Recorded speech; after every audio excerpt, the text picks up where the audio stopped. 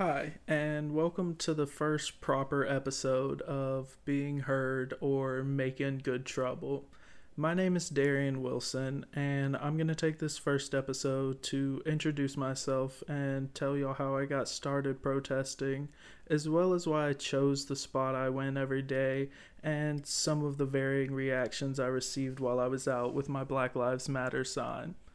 It was Sunday, May 31st, 2020, and I was just sitting on my ass in my apartment in Macon, Georgia, scrolling through various social media, looking at all of the pain and the hurt across the country following the recent unjust deaths of George Floyd, Breonna Taylor, and Ahmaud Arbery. I had started a few days prior talking to my coworkers at Chick-fil-A on Tom Hill Sr.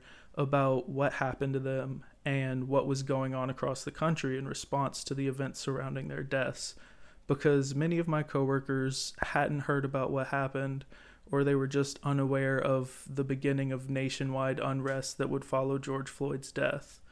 I even went as far as writing down some facts on a whiteboard in the back of the store regarding the events around his death and the protest in response to his unjust murder by Derek Chauvin. Well, this particular Sunday, there was a protest scheduled to happen in Rosa Parks Square, not far from my apartment. And when I saw it on Facebook, I got up, I tore the sides off of a box to make a couple signs, and I made my way towards the park. I walked there because it wasn't more than a few blocks away from my apartment, and it gave me the opportunity to hold up my signs to passing motorists on the way there. One side of my sign reading, Black Lives Matter, and the other said, I will be heard or I will be dead. The point of the second sign, I hadn't quite figured out how to verbalize what it meant to me, but I knew that I would figure it out. When I arrived at the park, I actually ran into a few friends of mine from high school that had seen the same post on Facebook and felt how I did and joined the protest. After the scheduled events for the protests, a few speeches from local figureheads, and a few songs sung, I didn't know what I wanted to do with the rest of my day, but I knew that I didn't want to go home yet. I wanted to be seen. I wanted to be heard. I wanted people to know that we see what's happening across the country and we know what's right, and those two things aren't lining up. So a friend of mine from high school and a few of his friends joined me in my effort to continue to be heard after the protest ended, so we decided to walk around downtown with our signs. As we were walking around, we were trying to figure out a place that would have consistent traffic on a Sunday so we could be as visible as possible. And we realized that we were all located pretty close to Tatnall Square Park, so we headed that way. Once we got to the park, we decided to set up in the roundabout. That way, anyone going through the traffic circle would see us and our message for a positive change. This choice for visibility led to the first of many negative responses in the form of a man shouting white power at us and threatening one of the people that was with us. I wasn't in the circle the first time that he went by and shouted his hateful feelings towards us. I was down the road a bit getting some boxes out of my car, but I heard the exchange between him and my friends in the circle, so I knew that something was up. And when he started speeding back into the circle like he was going to drive into them, I started chasing him with a bat from my car. Luckily, he pulled into the circle and apologized to them and then sped off. Undeterred by this, we stayed in the traffic circle for a few more hours until the early evening, and we discussed how many people we thought it would take to fill the circle if we invited people to join us. We made the goal for 100 people in the circle the next Sunday standing with us, and I had no idea when I first got off the couch that afternoon to tear apart a box and make my first signs that I was beginning a journey that would be more than a year in the making, including a couple features in the local newspaper, various news interviews, and a whole lot of people yelling at me. That following Monday morning, I got up and I wanted to go out with my signs again, but I didn't know where I would go because I knew I'd be by myself. But I decided on my church, Martha Bowman, because I knew that intersection got pretty busy, so I would be seen. And I felt safe there because I knew I had people in the church that cared about me and had my back. I stood out for about 4 hours until I had to get ready for work, and when I was at work headed inside, I decided to take my signs in with me. I did this because more people at work had been talking about my writings on the whiteboard, and I wanted to show that I wasn't just coming in the store and running my mouth, but I was living it out and trying to be an example. Before I even made it into the store with my signs, I was stopped by my boss, the owner and operator of my Chick-fil-A, David Clark. We had had some discussions prior to this about my writings on the whiteboard, especially following his erasing the black from Black Lives Matter off of the whiteboard. But he didn't want me taking my signs inside and wanted me to be careful about the way that I presented things. And he didn't want anyone to feel unsafe or uncomfortable in their workplace, and I agreed and explained to him that what I was doing wasn't meant to be taken in a threatening or aggressive manner, but hopefully to be seen from a place of hurt and hope for the future. He was concerned about my sign that read, "I will be heard or I will be dead," and that would possibly be taken as aggression, and I agreed to leave that one in my car for the time being, still proudly walking through the drive-thru to get inside, displaying my Black Lives Matter sign. Tuesday morning, I woke up feeling bold and still upset about being censored at work, so I wanted to go somewhere that would have even more traffic so I would be seen. So I went to the shops at River Crossing and posted up at the center intersection in the middle of the mall with my Black Lives Matter sign until security came and asked me to leave, so I headed back to my house to shower and get ready for work again. I had decided while I was out that I was going to explain the sign that David didn't want in the store, and I was going to explain that my sign wasn't a threat and it wasn't meant to scare anyone, but it was more of a cry for help. So I changed the whiteboard in the store again. I left the store after closing that night, and the whiteboard read, "I want a chance to tell everyone my mantra, not only because it's the 9 words I currently live my life by, but it also has a powerful message that needs to be heard. I personally am so tired of seeing the systematic oppression and murder of Black people across this country and around the world that I have to do something. I have to make my voice heard. We want justice. We want cops to be held accountable for their actions. We want to feel served and protected rather than hunted and murdered. We want justice. We want justice for George Floyd. We want justice for every protester that's been shot, beaten, maced, gassed, or arrested. I will continue to speak out and fight injustice until I see change. My mantra isn't meant to be threatening or aggressive. If anything, it's sad and a plea for help. It's similar, but so much more than give me liberty or give me death, because I don't want death. I want change, and they will hear what I have to say, or they will kill me like they have so many before me who sought justice and equality. I'm not asking you a question, I'm telling you, Black Lives Matter. And that's why my mantra is, I will be heard or I will be dead. When Wednesday morning came, I still hadn't decided if I was going to pick a single spot in Macon or just keep moving around with my sign to different spots each day. But that morning I was headed back to my store to stand on the sidewalk out front and let anyone that passed by know that Black Lives Matter. I stood out in front of the store for about 5 hours before getting my uniform from the car and clocking in for my shift. I was sharing with my coworkers all the different reactions that I got from people, from being told to get a job and being called a communist to people coming out to stand with me or bringing me water and snacks. Throughout the week, I had been inviting coworkers, church members, people that came out to stand with me, and really anyone who would listen to the protest I was putting together on Sunday in hopes to fill the Tatnall Square roundabout. I made an event on Facebook, called it Filled the Circle, and it seems as though we would get a pretty good turnout and hopefully fill the circle as planned. I started putting plans together and gathering necessary supplies such as some coolers for drinks, snacks, sunscreen, and first aid kits just to be safe. Thursday morning came and I decided I would stand in front of the other store that David Clark owned on Bass Road. I knew that store would have my back as my own store would, so there weren't many nerves for the different location, and I was starting to think that I would just move around Macon with my sign. I stood out for a couple hours and got more disapproving reactions and remarks than positive ones before heading to work on Tom Hill. The next morning came and it was a lot different. I still wanted to go out with my sign, but I would change what my sign said for the first time. My sign read, Breonna Taylor would have been 27 today, because June 5th would have been her 27th birthday. I went out that morning to a different Chick-fil-A just because the past 2 days I'd stood in front of Chick-fil-A's and I figured why break the pattern. I struggled that morning because not only did I think about how I was 20 at the time and what it would mean not to make it to my 27th birthday, but one of my older sister's birthday was the following day. And so I was thinking about how I would possibly try and handle it if something like that happened to any of my sisters.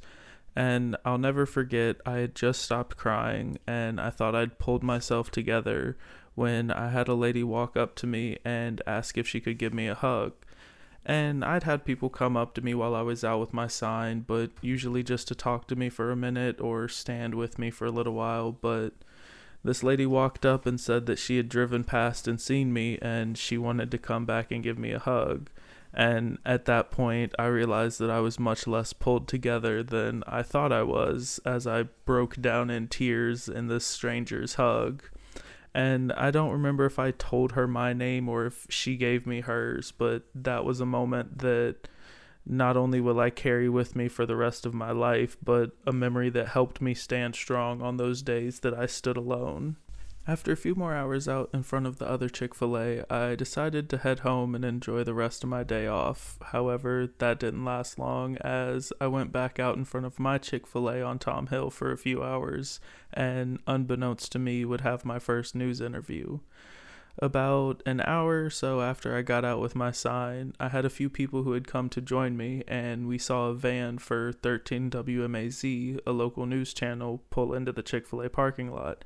And immediately the people with me and I started talking about if they were coming to see us or just coming for food. And as we saw the news anchor rolling her camera bag down the sidewalk towards us, our questions were answered. I did my best to plan what I was going to say in the interview, and I was able to say what I wanted, that I was fed up with what was happening and I was ready to fight for a change. And I was even able to tell them about the protest I had planned for Sunday to fill the circle. Saturday morning came and I was fired up and ready for Sunday.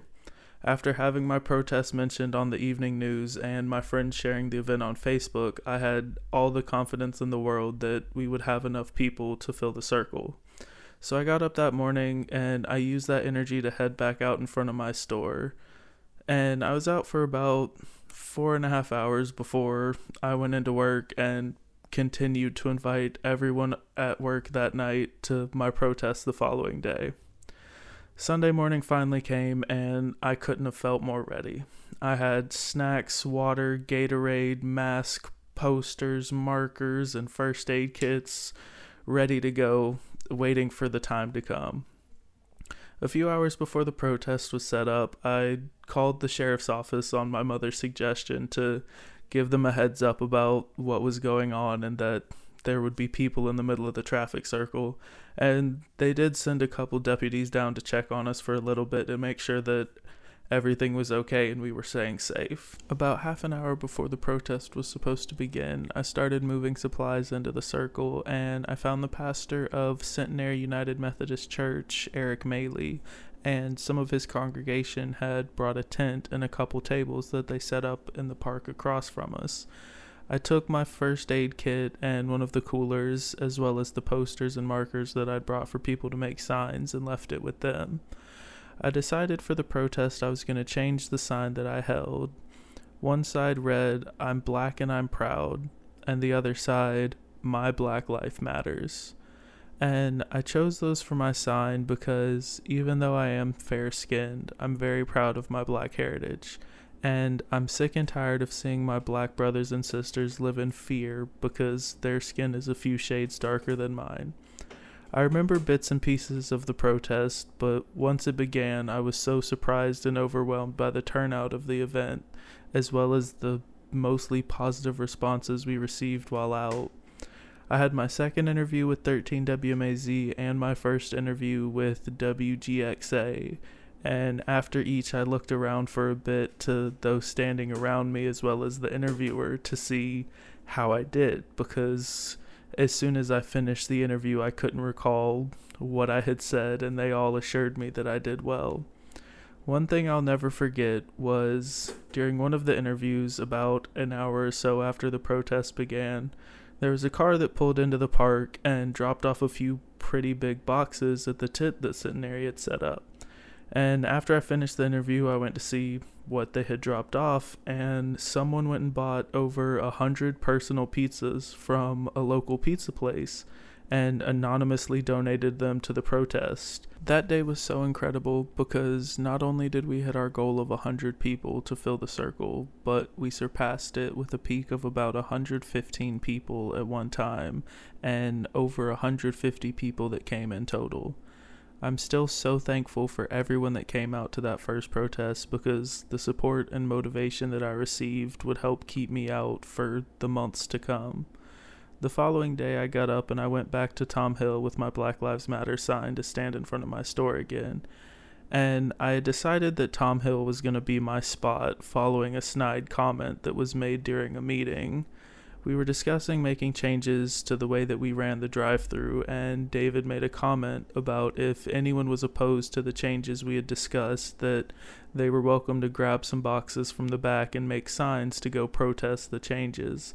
And after I heard him say that, I grabbed my things from the table I was sitting at, and I walked out of the meeting and back into the kitchen. I went out in front of Tom Hill every day for 3 or 4 hours before heading into work or heading home to get ready for work. And after a couple of weeks out every day in front of Tom Hill and my Sunday protests in Tatnall Square, I found and purchased a rooftop flagpole for my car, because I love driving and I'll drive around just for fun or to clear my head if I've had a long day. And my goal was to let everyone know, no matter where we are, what day it is, or what time it is, Black Lives Matter. And putting that flag on my car was the perfect way to do it. I also found out through a few friends and people that I met while I was out with my sign that there was a kid in Warner Robins about half an hour away doing pretty much the same thing I was. Going out every day, rain or shine, for at least a few hours with a sign that he made to show people that enough is enough and cops need to be held responsible for their actions and should receive just consequences when those actions result in the death of a man who was not a threat to anyone and told Derek Chauvin that he was killing him. So I reached out and got in touch with Hunter and made a plan to drive down to Warner Robins to stand with him and show the people of Warner Robins that he wasn't alone and we weren't going to just go away. The day that I drove down there, we did receive a great bit of support, including 5 or 6 people that stopped to stand with us, but we weren't even out for half an hour before we had slurs thrown at us and even someone leaning out of a passing car waving a Confederate flag at us. Even with all the hate that I heard and experienced while I was out, the support was so much more. I don't think I had a single day that someone didn't stop to make sure that I had water or gave me some. I had people give me shirts, bracelets. I got a journal with a beautiful note from one family. I got an amazing drawing that someone did from a picture of the first protest that I went to downtown. Someone painted 2 canvases and gifted them to me, one reading Black Lives Matter and the other with my personal mantra, I will be heard or I will be dead. I also had an incredible interview with Joe Kovac Jr. at the Macon Telegraph that actually made it to the front page of the Sunday paper. And a little side note, I love that interview because Mr. Kovac didn't just come to interview me while I was out, but he stayed with me almost the entire time that I was out, talking to me to get a sense of who I am beyond my protest and to see what some of the reactions I received were like firsthand. Not only did my protesting give me a sense of purpose and a voice, it also empowered me greatly and allowed me to do things I never thought I would, like getting the opportunity to speak to a college class about my experiences and my time protesting. Since my time in Macon, I moved to Vermont where I did go out with my sign a few times and froze my ass off during the winter. And now I've moved down to Mobile, Alabama, where I intend to pick up where I left off. I've already been around town a few times with my signs, but I've found a focus for my protests locally, and I'll dive into that more in the next episode. If you have any questions about my time in Macon or the responses I received or anything at all, don't hesitate to ask. I'm hoping to make this not only a space to keep up with me, but to create a community for people to come together and have those difficult conversations and ask the awkward questions to gain a better understanding without the fear of rejection or ridicule. Once again, my name is Darian Wilson. This is Being Heard, Making Good Trouble, and thank you for listening.